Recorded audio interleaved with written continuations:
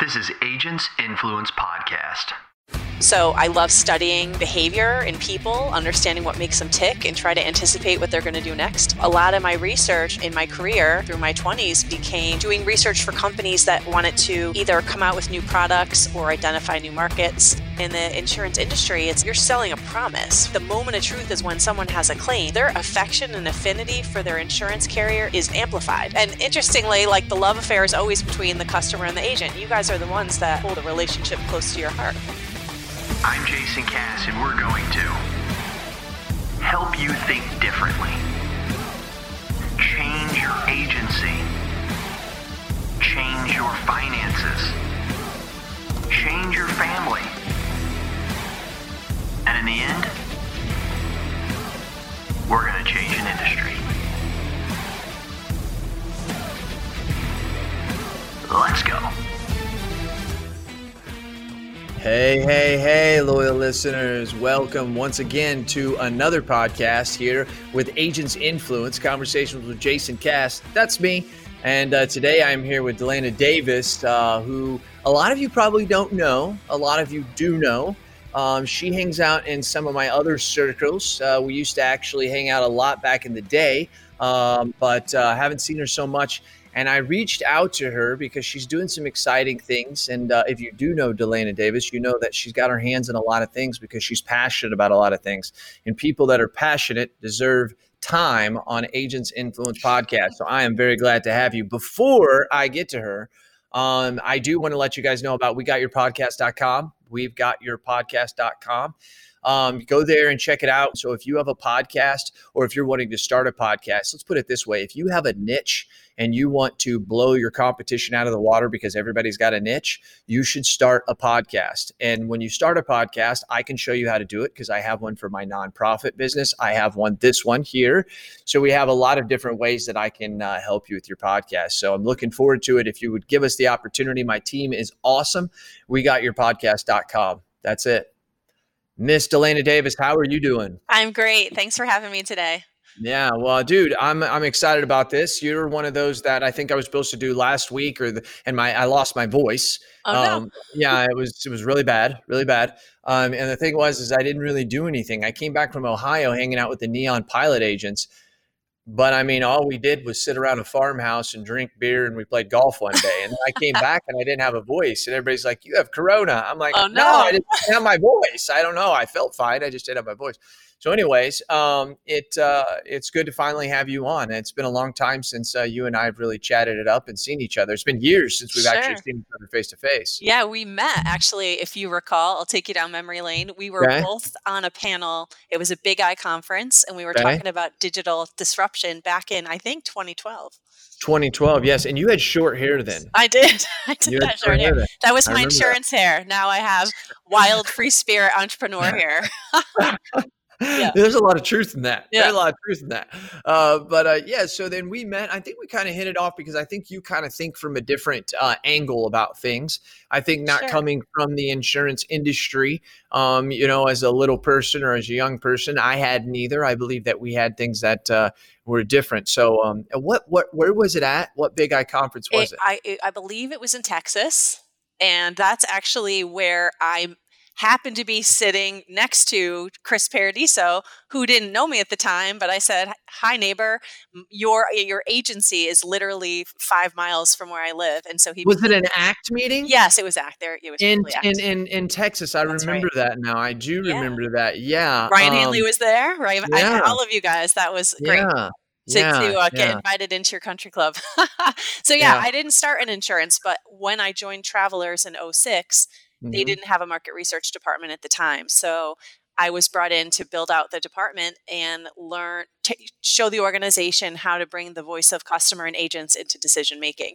So when we met, I had been working in their e-business function. And what I did was traveled the country for 2 years and literally pulled up a chair next to agents and watched them work. And so when they would say to me, "Hey, we're a paper-free office," and there was literally a 4-foot stack of paper behind them, I'm like, right, paper-free. So it was interesting to try to understand, just like you, how can we help a category innovate and move forward and embrace technology when we had to compete with a lot of agencies have a certain workflow. So even if a carrier came out aggressively and tried to help automate things and make things more digitally efficient, if all the other carriers were out of pattern, it becomes a difficult change management, behavioral management shift. So I came into it with that behavioral psychologist view and watched people work, kind of like social anthropologists would go into a tribe and watch them. So that's what I did. I was watching you guys. And then, fun. Yeah, it was a blast. It was my favorite part of I was there for 7 years. So and I think that's what attracted me to you was the fact that you have so much interest in, once again, not being in the industry, coming into the industry. I mean, you had your parents or anything weren't in insurance, were they? Okay. That's what I thought. And so that I think is a huge thing, because that is why it's always been easy for me to challenge the norms in this insurance industry. I wasn't brought up in it.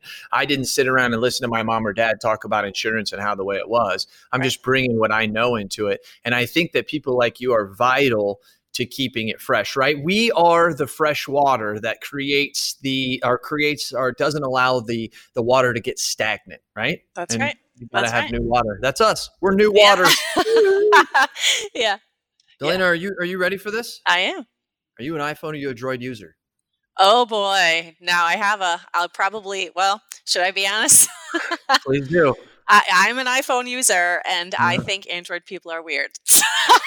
I'll just say it. See? Okay. Yeah, dude, so many people right now are listening to this. They're like, get him, Delana. Yeah. Oh, are you one of those people? Okay. No, I'm not. I'm not. I'm a Droid person. But 80% of my people that listen are probably iPhone people. Well, here's a fascinating thing, and maybe you already know this, but if you look at the psychographic and technographic profiles of the two users, they're dramatically different.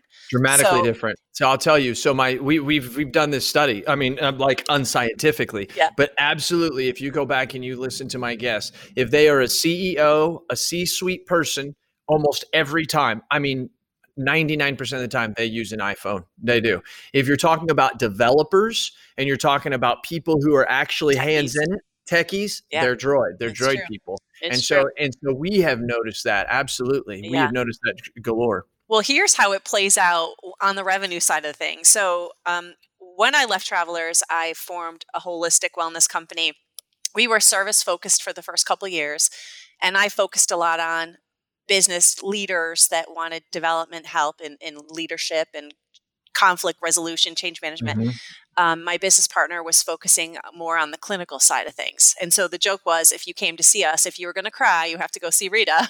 And if you wanted to talk about your business, you would come to see me. But 3 years ago, I should say in 2015, we said, we want to reach more people. We had a goal of, we want to influence 1 billion lives by 2020. And we didn't know how we were going to do it, but it became apparent that technology was going to have to be a catalyst in that. So we filed a patent in 2015 that described a smart app that we would develop that would get to know you, and it would deliver audio, visual, guided meditations that would help you with whatever you were struggling with. So it could have been emotional things like anxiety, depression. Right now, PTSD is a big one. It could be some form of chronic pain. So neuropathy, migraine headache. And so we filed the patent back then. And now, our product has been in market for a couple of years. And when we watch the numbers, I'd say 99% of our revenue comes from the Apple side, because on the Android side, people don't want to pay. In that Android world, everything's open source coding, and all those developers and techies share everything. So there's a myriad of free apps. So I think Android users are trained that you shouldn't pay for apps. You should never pay for an app. So I think our number of Android users, when they have to pay for it versus if their employer gives it to them. So what is the most recent app that you've downloaded since you're such a savvy Apple owner? All my own. Actually, the very last one I downloaded, we developed for the Trinity Healthcare Systems. So they actually represent 96 hospitals across the country, but we're going to be rolling it out in the New England area first. So that is the last app. Yeah. That's a pretty safe answer considering what you do. That's true. Do you love to win or do you hate to lose? I love to win. I could see that about you. I could definitely see that about you. So you love to win, and hating to lose is just something that I can see could probably drive you crazy to where you wouldn't sleep for 7 days. No, I actually would say losing is a point of view. I always, literally in everything I do, there's always a win-win. And this is just my firm belief. If something doesn't line up exactly the way you want it to, when you want it to, it's not your thing for right now. And something else always happens.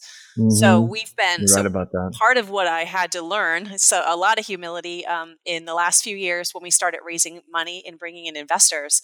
For the first year before we had a product, I was pitching the idea, and it's pretty hard to convince people in New England that meditation is an alternative to something like opioid crisis.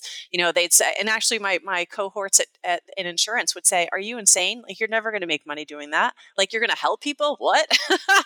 But unfortunately, especially with this pandemic, there is a spotlight on mental illness as a huge problem. So pre-pandemic, it was 1 out of 5 adults in the U.S. struggle with mental illness. And on the chronic pain side of it, it's 1 out of 2 people. So when this does actually tie into insurance. When you start to think about the fact that if somebody has a knee surgery and the insurance company says, this is going to cost $100,000 and you should be back to work in 4 weeks, if the patient's not compliant because they're not following what the doctor tells them to, and 40% of people are non-compliant, then they're not taking their medicine the way they're supposed to. And that's 50% of people don't take their meds the way they're supposed to.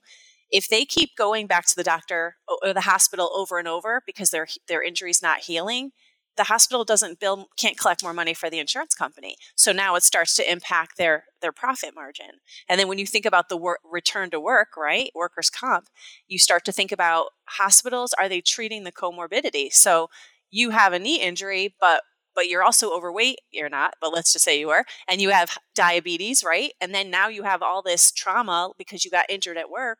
Now you're not returning to work, and it's been a year later. So what we ultimately, being the researcher that I am, where I'm going with all of this is not just developing white labeled apps for hospitals and companies for employee wellness, but track the data and ultimately show if people are more proactive and using this, wellness tool, and they're taking better care of themselves, we want to influence ultimately the loss ratio. Even if we get 10% of people to be more mindful and aware of how they're feeling and taking better care of their physical and emotional health, that everybody wins. So in my mind, like, it's a win-win-win-win. We win, the patient wins, the doctors win, the insurance company wins. So there is no failure or loss or losing. Loyal listeners, do you hear it? Do you hear the passion? I mean, they do. They hear the passion that I have about things, and they're hearing it with you, Delana. Wow. I can't even get through the questions. You're just over excited about what you do. And, I'm excited because I'm taking some notes of the things that you're saying. And I think we're going to pull some things out like we always do at the podcast that you probably haven't thought about before. And I want to get your opinion on it. But before we do, there's 2 things in the world at SIDA and the agency intelligence world. There's 2 things that we feel make you successful in life. And out of those 2 things, it's either skill for loyal listeners. Forgot. Either skill or luck. And if we use just those 2 factors to decide where you are today, which one would you say has gotten you to where you are more than the other? I think skill all day long. Skill. You think so? Yeah. You haven't had luck.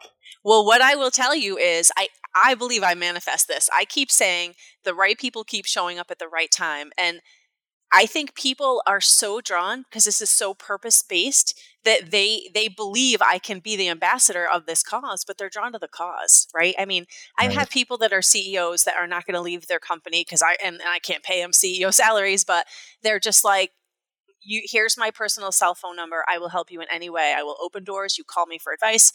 So I had somebody build me an Alexa skill. Oh, now she's going to talk in the background. Sorry, Alexa. For free. I'm like, what? So I have an executive coach who just recruited a world-class advisory board. He should have charged me $35,000, but he didn't.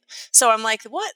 So I guess there is some luck in there, but I think there is luck. But I know what you're saying. I know what you're saying. Sometimes things just fall in love. I think it goes back to, I think they said Henry Ford said it, but who knows? It seems the harder I work, the luckier I get. That's so damn true. It's so true. And I can see how that could work for you too. People crave people that have passion, that are excited. It's something they want to do. And then there's also people who are just really happy with having a normal life, going to work and just doing their thing. And we attract those people as well, because it's like, wow, I could never be like that person, but I can. And I think anybody could be like us. They just have to wake up and just go to work. I mean, there's people out there that have issues. I get that. But I'm just saying it's ironic that I've said this before. I have met fat people who are successful, skinny people who are successful, bald people who are successful, people who have lots of hair that's successful, introverts that are successful, extroverts that are successful, tall people, short people. So that tells me none of those actually have to do with what's making you successful or not. A lot of it just has to do about the way you carry yourself and you get up and try to help people. I think that comes back down to it. And I'd say grit, right? Grit is a popular word in the entrepreneurial world. One of the best compliments I got from the person that runs our development team, he just said, the reason why I'm still here, because we've had highs and lows with the fundraise and stops and starts. He just said, you're a freaking steamroller. Nothing stops you. It doesn't matter what comes in front of you. You're like, we're going to keep going. We're going to keep going. And what I feel most humbled and moved by is, once the pandemic hit, we had $145,000 of angel investor money freeze. So I have 22 people. I had to call all of them to say, hey guys, I'm only going to make half a payroll this week and I'm using my mortgage money to do it. I was afraid to deliver that message. And they all said, if there's someone on the team that needs the funding more than I do, I'm fine. Redirect the money. And then literally for the next 3 months, they're like, we're not stopping. Like we've never been needed more. So for 3 months, they all worked and got paid zero. So people don't follow a cause, people will follow a leader, but they will most importantly follow a cause. The problem that we sometimes don't see though, is it takes a leader to create and to vision out and to create the vision for a cause. And so right now you've created a vision for what you're doing, but from what I'm hearing is that they believe in what you have said, which they believe in the cause, right? I think a lot of things that are going on right now, whether it's racial tension on the white side or the black side, political tension on the Republican or Democrat, there's a bunch of great causes that have been started, but none of them have good leadership. And that's the reason why we're sitting in our society right now, spinning and all getting mad at each other. We need a leader, right? Because then we'll all get behind that. It's so crazy to think that some leader, he or she could come along and correct the issues that we're having in society. And we know for a fact it can be done because it's his only way it's been done in our history. People forget that at one point in time, we were Americans that were shooting each other. And we came from that, right? And we're here now. There's nothing that we're encountering right now that we can't handle. Sorry, I went off on that, but I want to get back to this. So, Delana, let's talk about where were you born? I was born in a blue-collar town in Connecticut called Naugatuck, Connecticut. Naugatuck? Naugatuck. Naugatuck. Where Naugahyde was invented, as a matter of fact. Actually, the vulcanized rubber, which is so tires don't melt when cars get hot, was, I think, invented in my hometown. So it's my little fast I didn't fact. even know that there was a reason why the tires didn't get hot, because I guess that makes sense. Tires would get hot and melt. I didn't even think of that, Yeah. I just bodily injury, property damage. That's where I'm And where do you live now? I'm in Tolland, Connecticut. Still in Connecticut. And the Near one time I was invited, loyal listeners, to the TPC by Delana and her husband, and we went out there, and that was a great time. Josh Berger and I went out there. I literally, great story. Justin Rose, who had won the U.S. Open the week before. Normally, the Travelers at this time, loyal listeners, the Travelers was the week after the U.S. Open. So sometimes a lot of really good golfers who just gave it everything at the U.S. Open wouldn't necessarily come to the Travelers. Well, Justin Rose had already committed to come to the Travelers thing, and then he wins the U.S. Open. So then he comes to this thing with a bunch of other people. I get invited to a dinner where he's on stage speaking. At the end of it, they leave off the back of the stage and everybody starts eating dinner. Not Jason Cass. I walked up and just walked right out the back door, right where they went. And I look over and there he is. And I walked right up to him and I said, hey, Justin, congratulations on winning the U.S. Open. Dude, that's awesome. Can I get a picture? He's like, yeah, sure. So if you go to my Facebook, wow. I've got pictures with him, Freddie Jacobson. I call him Jacobson, but Jacobson, whatever. Yeah. I've got Freddie there.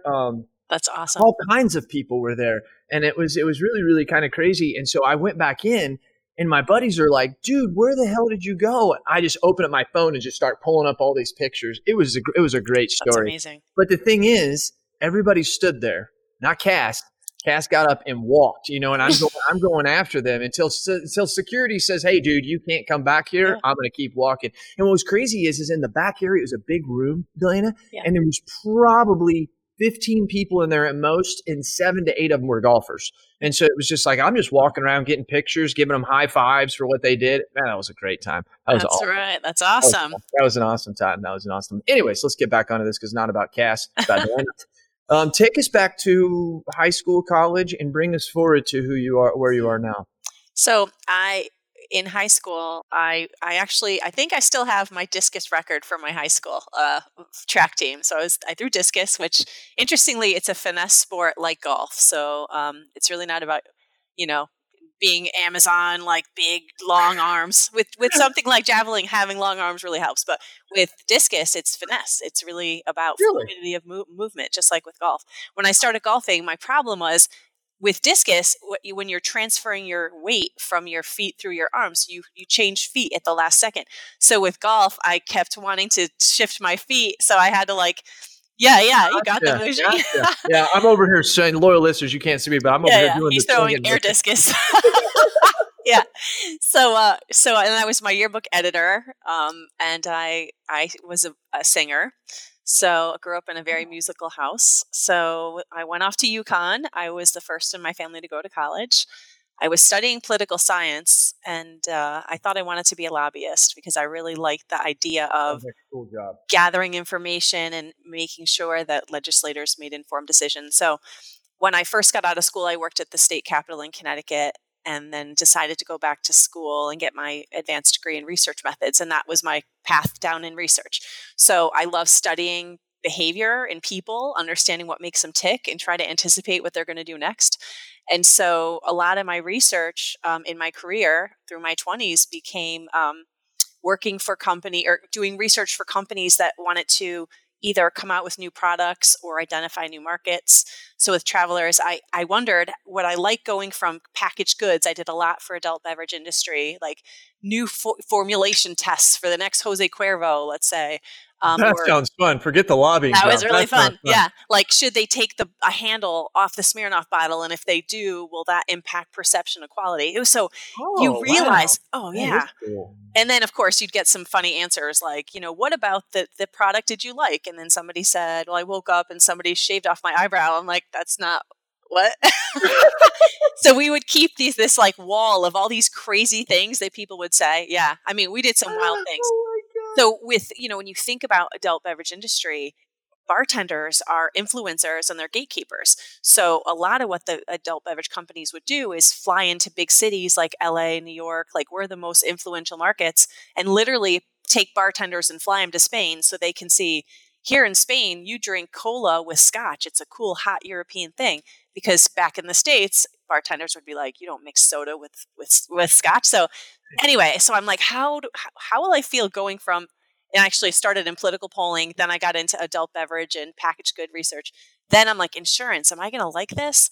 And I absolutely loved it because it's now suddenly we're selling an intangible, right? Like you can't say buy the product. So in the insurance industry, it's you're selling a promise, right? And the moment of truth is when someone has a claim. And the crazy thing is, once a person has a claim, their affection and affinity for their insurance carrier is amplified. And interestingly, like the love affair is always between the customer and the agent. You guys are the ones that hold the relationship close to your heart.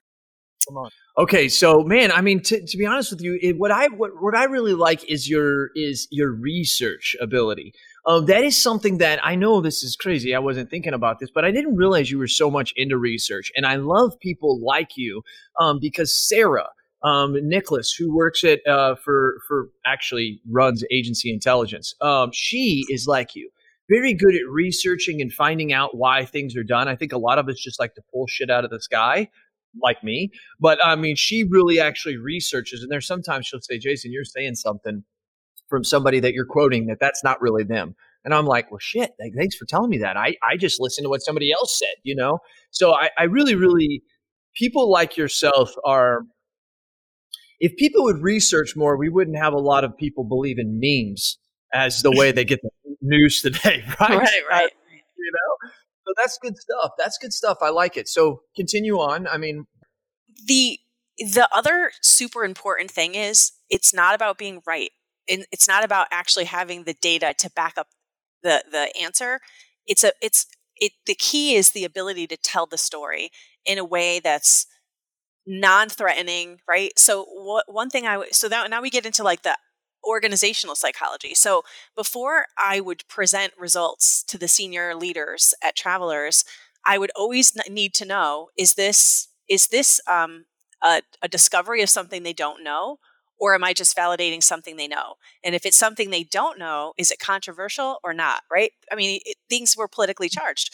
So on the one hand, they had to trust me to invite me in to say, there's something either wrong or something we don't know. Will you help us diagnose and get an answer? I mean, they have to trust me and have humility to admit that. But then for me to come back and say, not only is your baby ugly, your baby's really ugly, like, or whatever the story. So I had to really finesse, like, how do I deliver the information, right? And who should hear the story privately before I'm presenting it in a big room? And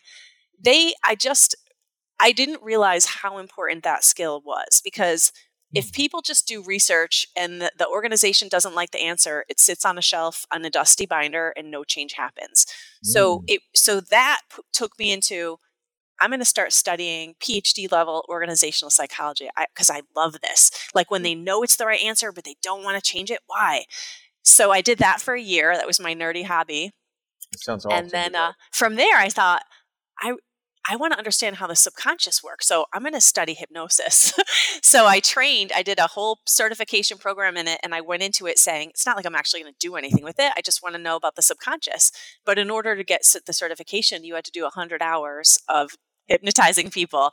And it actually blew me away at how powerful of a tool hypnosis is. And somebody that could be in talk therapy their whole life and never get to the root cause could be cleared up with hypnosis. So Delana, this isn't bullshit. No, it's not bullshit. So, but this is kind of how I went from how did you go from corporate VP running a department to then you just walked away, collect my bonus, cashed in my stocks, and formed a company. Well, and hypnotherapy was one of the things that we did. So if you flash forward to today, how my goal, and this is massive change management, right? Like how now I'm trying to influence the healthcare industry, and I don't even have to try that hard because doctors know the system's broken, right? Insurance companies know the system's broken. And so the only difference between hypnosis and guided meditation is with hypnosis, we're putting something in and telling you to do something. With guided meditation, usually you're visualizing. We're not saying, don't smoke. But the way that we're writing these meditations that are delivered through our apps, we're leveraging best practices in hypnotherapy, but we're also using neuro-linguistic programming. So that whole concept is the subconscious doesn't hear don't smoke. The subconscious hears smoke. So we have to word everything in a way that's pointing the bike in the direction where we want the person to go. Wow, how fascinating. So there's a lot of rubric and clinical guidelines on how everything is written. So I'm using the organizational psych because we're influencing companies to put their brand on an app and give it to employees. And so now you have a tool at home, now everybody's home, that you can use when you can't sleep, right? When you're feeling anxiety. You mentioned racial tension. One of our accounts, it's 500 accountants. So they don't have PTSD like the frontline workers have, but they gave us an interesting challenge. They said, can you write meditation on financial worry? So my creative team came back with this brilliant way to do that. They said, what can you do on diversity and inclusion? And we're like, how are we going to touch that one? But two of our writers came up with 2 beautiful meditations that really talk about compassion for others. So in all of this craziness, so much innovation's happening in healthcare, obviously, and in companies in general, but especially with what our product is shaped up to be. So, we do use the hypnosis. Did you hear that virtual intelligence and on-hand VAs actually merged? That's right. I was talking to Michael Cruz and checking out what he has there with his Colombian workers. And I said to him, dude, what's up? You realize you're not a VA, right? He said, what do you mean? I said, you're a VE. Look it up on ChatGPT. I encourage you to do that too. He's got forward-facing VEs. VEs that can answer the phone and take questions 30 days in. You say yes to Michael, I want what you have. In 30 days, that's what he delivers. I said, Michael, this is unbelievable. We're strong in the front, but we're really strong in the back end. You provide the external VE for us. We provide the internal VE. I looked at him, I said, buddy, let's do this together. Let's do this. And he looked at me and he put out his hand, and like a good solid Cuban American, he said, Jason, I'm committed. Let's do it. And that's what we did. We flew to Colombia, we saw his operation, and you need to see it too. Give us a little click at Virtual Intel, that's with 2 L's, that's virtualintell.com. Go check us out, see what we're doing. High quality VEs mixed with technology, delivered right into your agency, and you don't have to do all the things that you don't like to do, like hiring, firing, recruiting, trying to find processes. Just, there's so much stuff, I can't even say it right. That's right. Virtual Intel, CAS certified.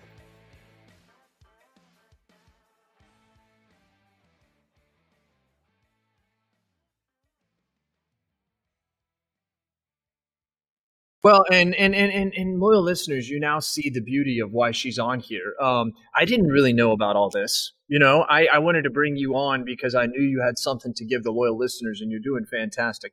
So then let's talk about something real quick. Let's take a side note of a sidestep of what actually your app was really built for. And it's about for a lot of different things, but I want to talk about mental illness. Yeah. And I want to talk about mental illness because it's just really, really weird. So I have been doing some, I don't want to say studying. That's not right. Or saying research. But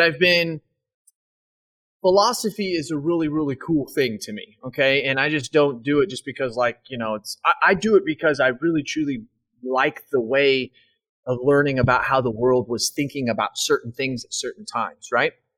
And it goes into, I was listening to a podcast session when I was camping this last weekend, and a guy was talking about mental health, and he was talking, this is a philosopher that was writing this book about mental health in the 80s, and he was talking about how science, while it is really, really great, has brought us into a world that science now, for instance, he was using, before he used mental health, he used sexuality, okay?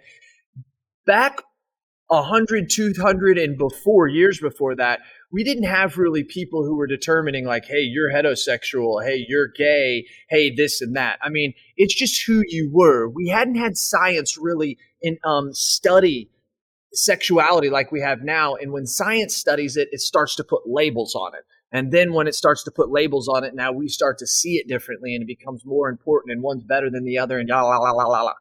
And he went back to mental health. And he said mental health is the same way. And so upon looking at prior history, people who were crazy, mad, had mental illness were never labeled as that.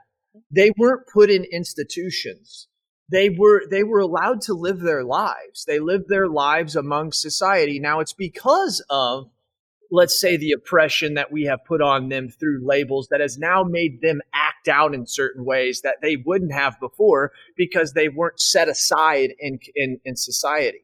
Right. And I don't want to sit here and blame it, but I want to say that I believe that science is fantastic for our world. But I think we've evolved into this society and this world that everything science says, that's the way it is. And if you don't believe that, you're wrong or right. And I want to challenge that. But when it comes to mental health, I thought it was interesting how in prior years, centuries, mental health wasn't seen the way that it was. We didn't lock people up. We didn't give them a stigmata that science has given them. And I think it's now reached a point in time where you have opposites happening. You have people who are absolutely scared to admit they have a mental illness. And then you have the opposite end of the person who's normal. Let's just say, well, what is normal, right? Science is the one telling us what's normal and not. But we have a person that science would say is normal to where they are absolutely so oblivious and uneducated and ignorant to what a mental illness is that they immediately like ostracize somebody. Right. And then the person who's being ostracized is now sitting here not understanding that.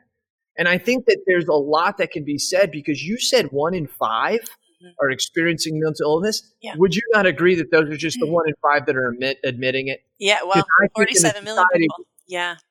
I think in our society I think there's more than that. I really, truly do. They just don't want to say it. It's the stigmata of it. Right. Well, and the other messiness in all this is that there is this obviously self-limiting beliefs or self-fulfilling prophecy.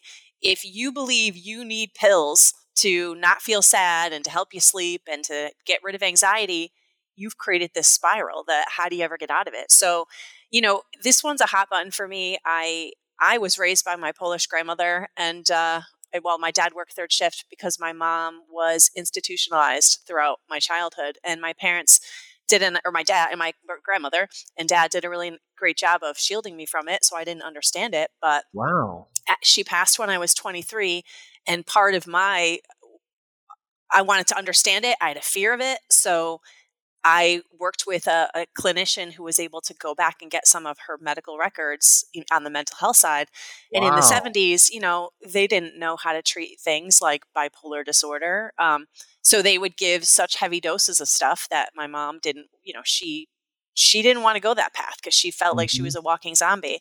So when I was older, like college age, she told me openly that they wanted her to be on something like lithium, crazy doses, but she felt like she was asleep. So she didn't want to live that way. So she self-medicated. So now we get this like interesting relationship of you have mental illness, then addiction comes into play.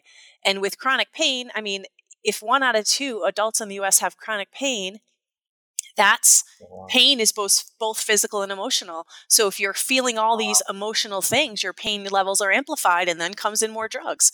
So, I didn't want to get close to this really heavy emotional stuff. That's where I would say my business partner, Rita, she had the clinical background and I focused on the business stuff. But the joke was, I don't know if I already said this, that when you'd visit our office, if you were going to cry, you had to go see her. Cause I'm not getting involved in this, but now it's so in my face, and there continues to be mental illness across my family. And so I sometimes feel desensitized to where do we draw the line? So if somebody believes they need pills to feel in a better mood, that will be true forever because that's what they believe. So I think came from this mindset of, there's a way to release endorphins in your body naturally and get the same result of the drugs by going out for a run or by going out in nature. So I don't like to take aspirin. Like, I'm on the other side of it. I'm not saying pharma is bad, but when we're in this strange world now where doctors are getting patient satisfaction scores, and if the scores are low, patients or doctors' income is being dinged for it. So, and patients are pissed if they don't get pills. So we have to break this, and it's going to take all sides. It's going to take legislation. It's going to take, advocacy, patient advocacy and doctor advocacy and data and technology for us to say, it took 30 years for us to have this opioid crisis, and we shouldn't take 30 years to get out of it. So this is a bigger thing I'm tackling, right? With a team of passionate people. But what I'm so grateful for is obviously the team, but doctors are embracing us and having spent 7 years in insurance. I guess I talk like them. I think like them. I get the red tape. I get the high regulations. It takes a lot to move something through a system and implement a change. But we all know that the pain is staying the same. It's too great. We have to change. So it's going to take time. But yeah. That's good stuff. So my dad has bipolar disorder, and so he's been on lithium. So I have witnessed that, right? And so I denied that I had any kind of issue until my wife, who had told me, I think we had been together 5 or 6 years, but we had only been married 2. She told me that she was going to take my son and leave unless I got some help. And so it was one of those things that was well, this is important, right?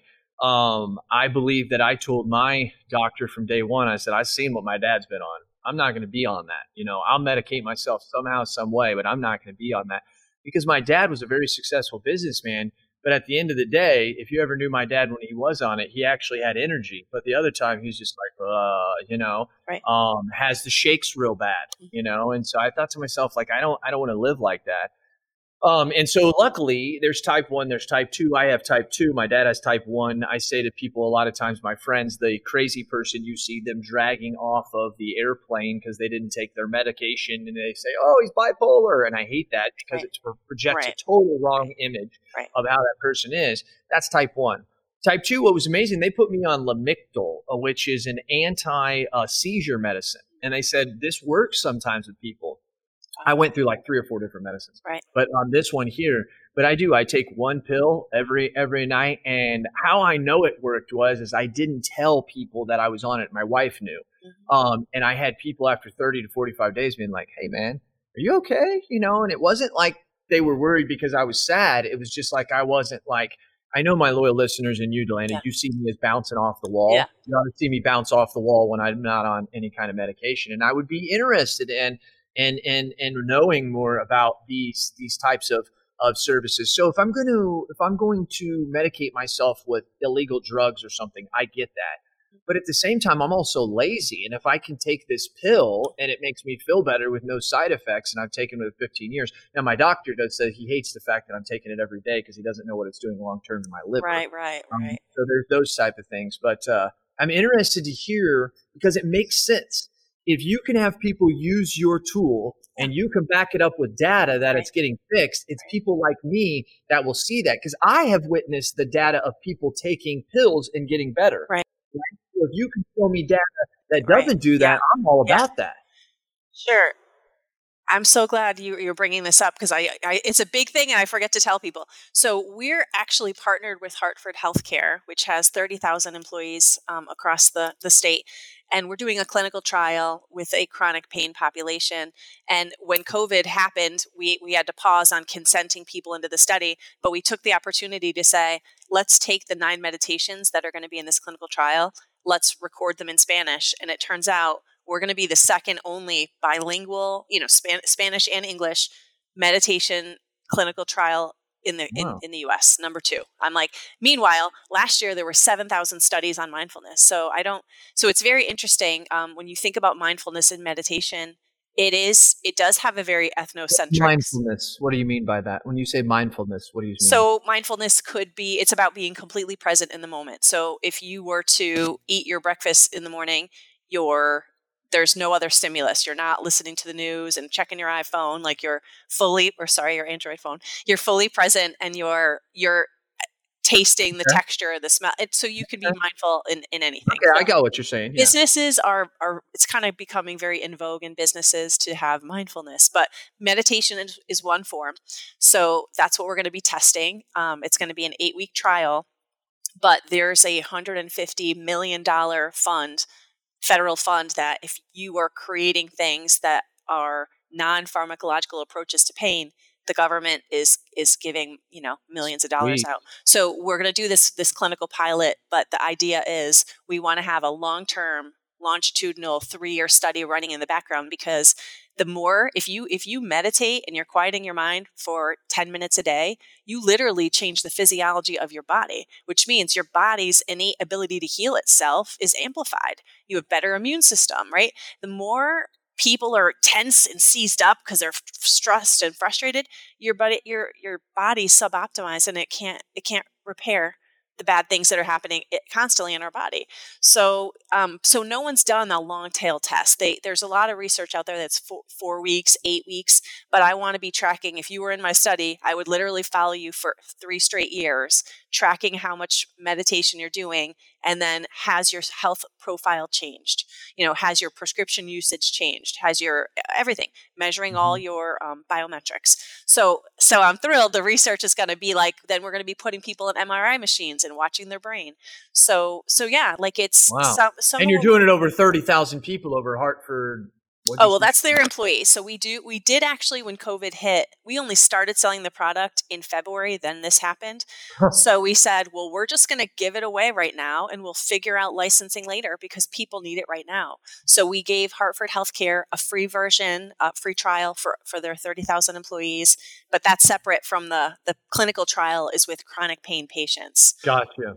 Yeah. So that's what we did. We just said, we're going to start pushing it out there. And now we're getting incoming calls saying, hey, one is a sleep supplement company. They said, we want a white labeled sleep app to give to our people that subscribe to our product. So the nice thing is, since we spent 3 years developing all these meditations, we're writing every day, but all the code for Apple and Android, we have a flexible tech stack. So I could give you a branded app for your agency for $250 a month. And by the way, apps cost $80,000. 50 to 80 grand. If I built this product from scratch today, it would cost me $150,000.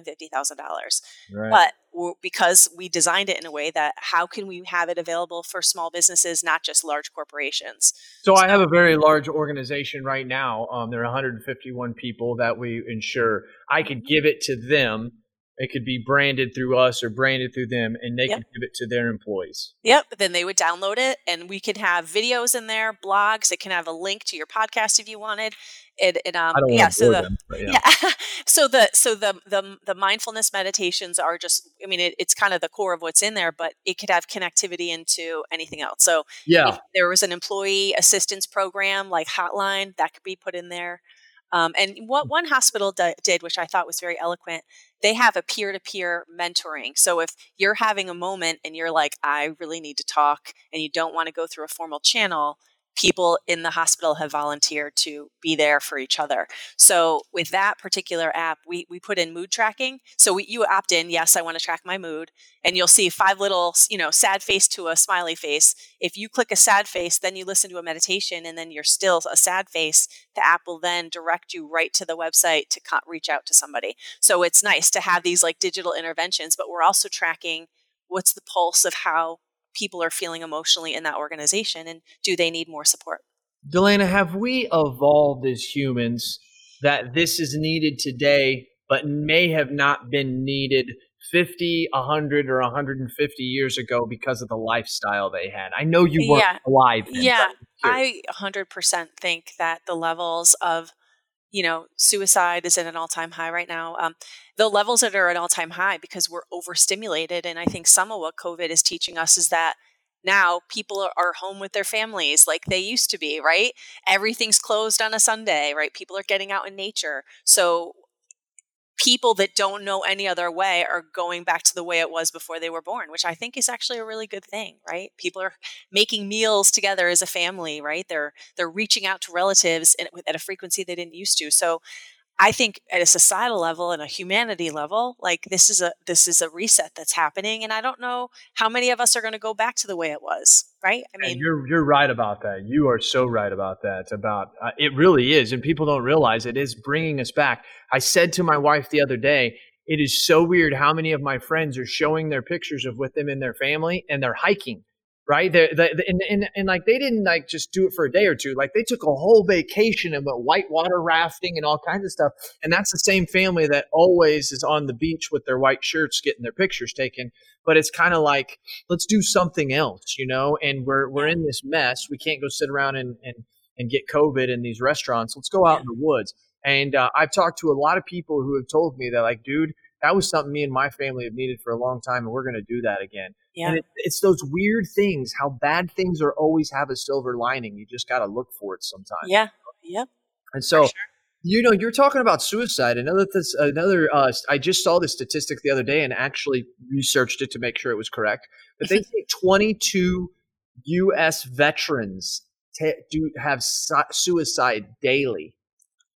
22 U.S. veterans, 22 a day commit suicide.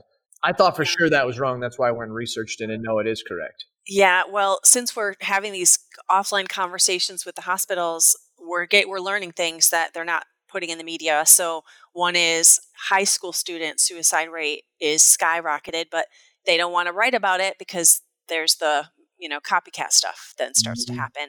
Mm-hmm. And the calls and visits to hospitals for mental health and addiction are suspiciously low right now because people are afraid that they're going to get COVID. So they're not getting the help and treatment that they need.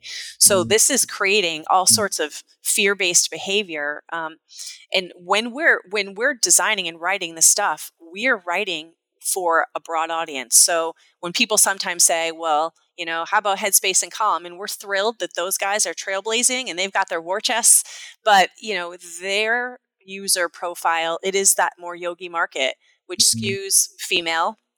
It's the self-help market, East Coast, West Coast, higher on the socioeconomic spectrum, higher income, lower on urbanicity, and not really vets, right?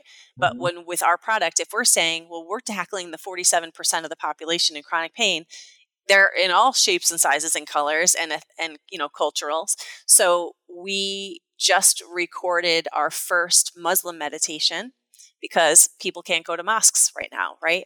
We have the Spanish speaking that I mentioned. We're doing a faith-based series, right? Because some of the hospitals, if it's a Catholic hospital, they ask for that. Require it, yeah. But for folks that are like, I'm not meditating, well, would you agree that if we walked you through an 8-minute stretch before you get out of bed, that might make you feel a little better? Sure. So then comes the movement series. So the whole idea is for me to do my job well, we have to meet people where they are to get them to where they have to go.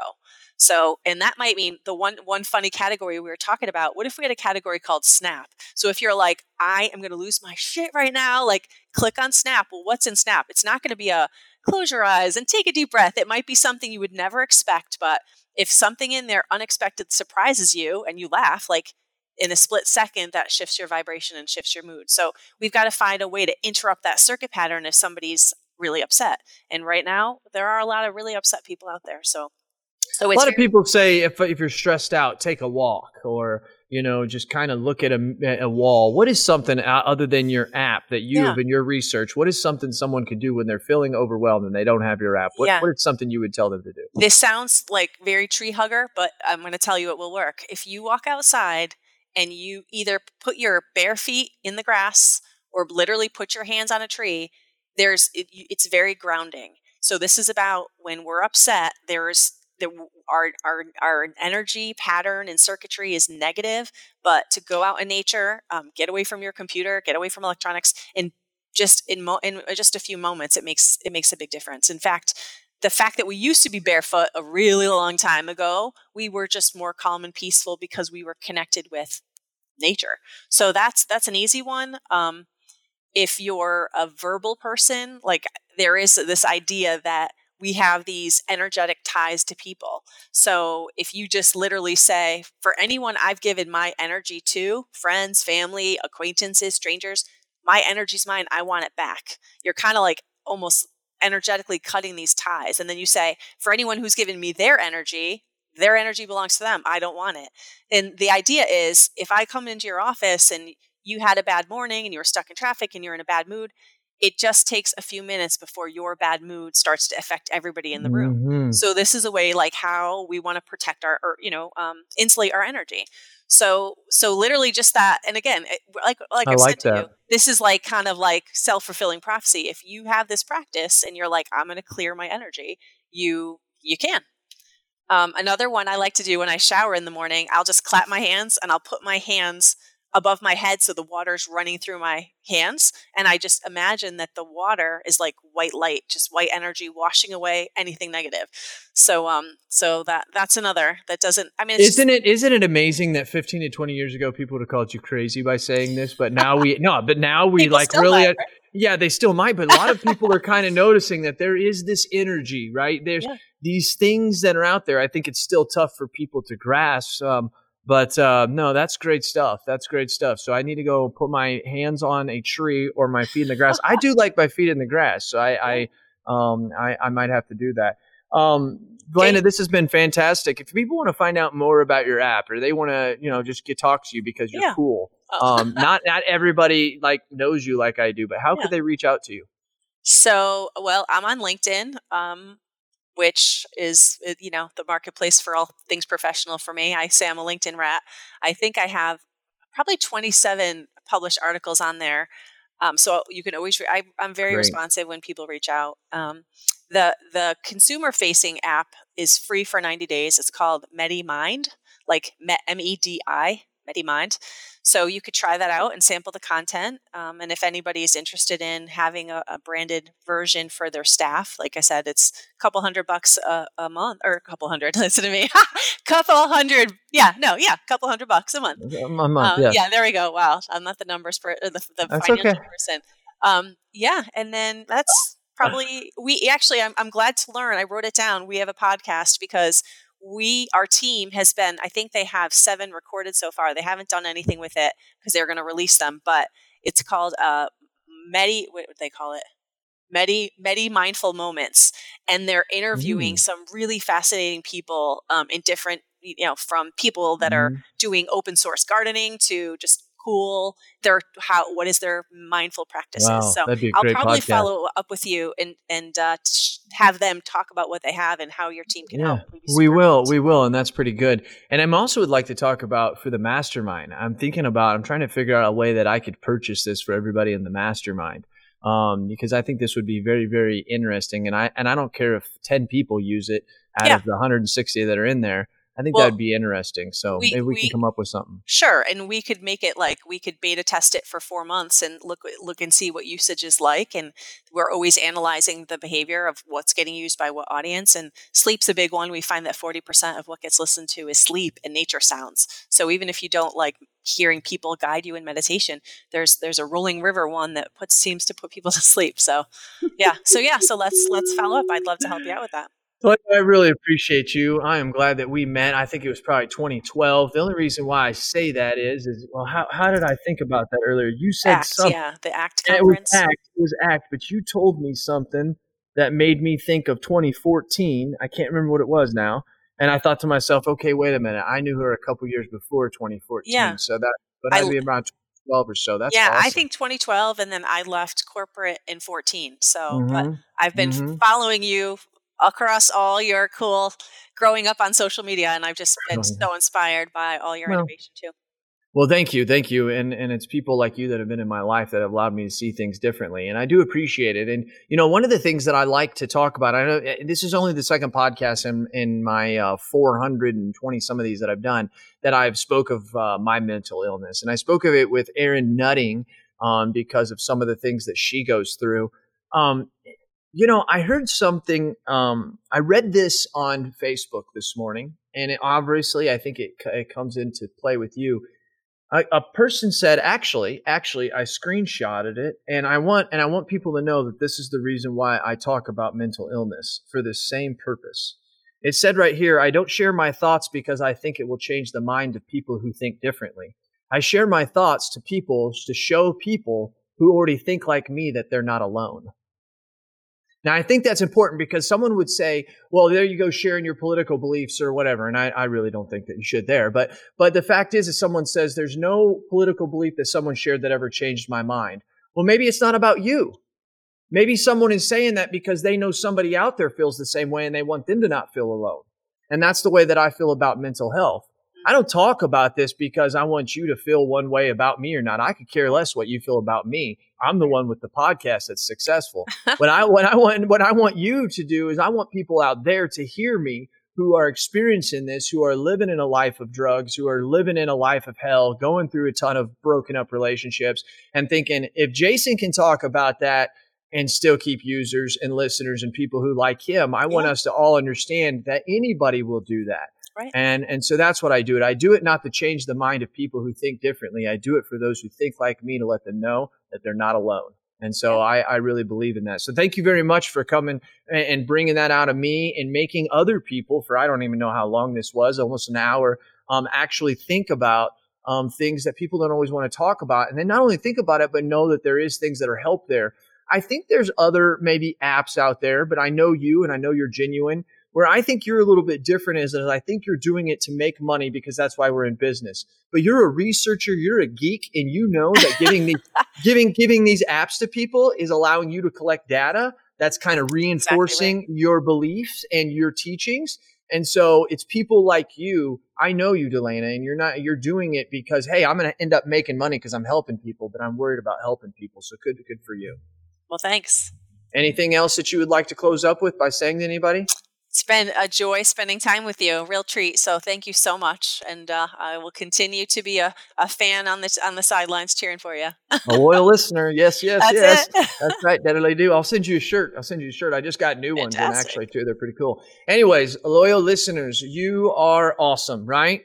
And how we know it is because I brought someone like Delana to you, because I want you to know that what I do for you. Tell me your thoughts and tell me your ideas, and I'm going to tell the world what you have to say. This is Jason Cass, and she is Delana Davis, and we are out.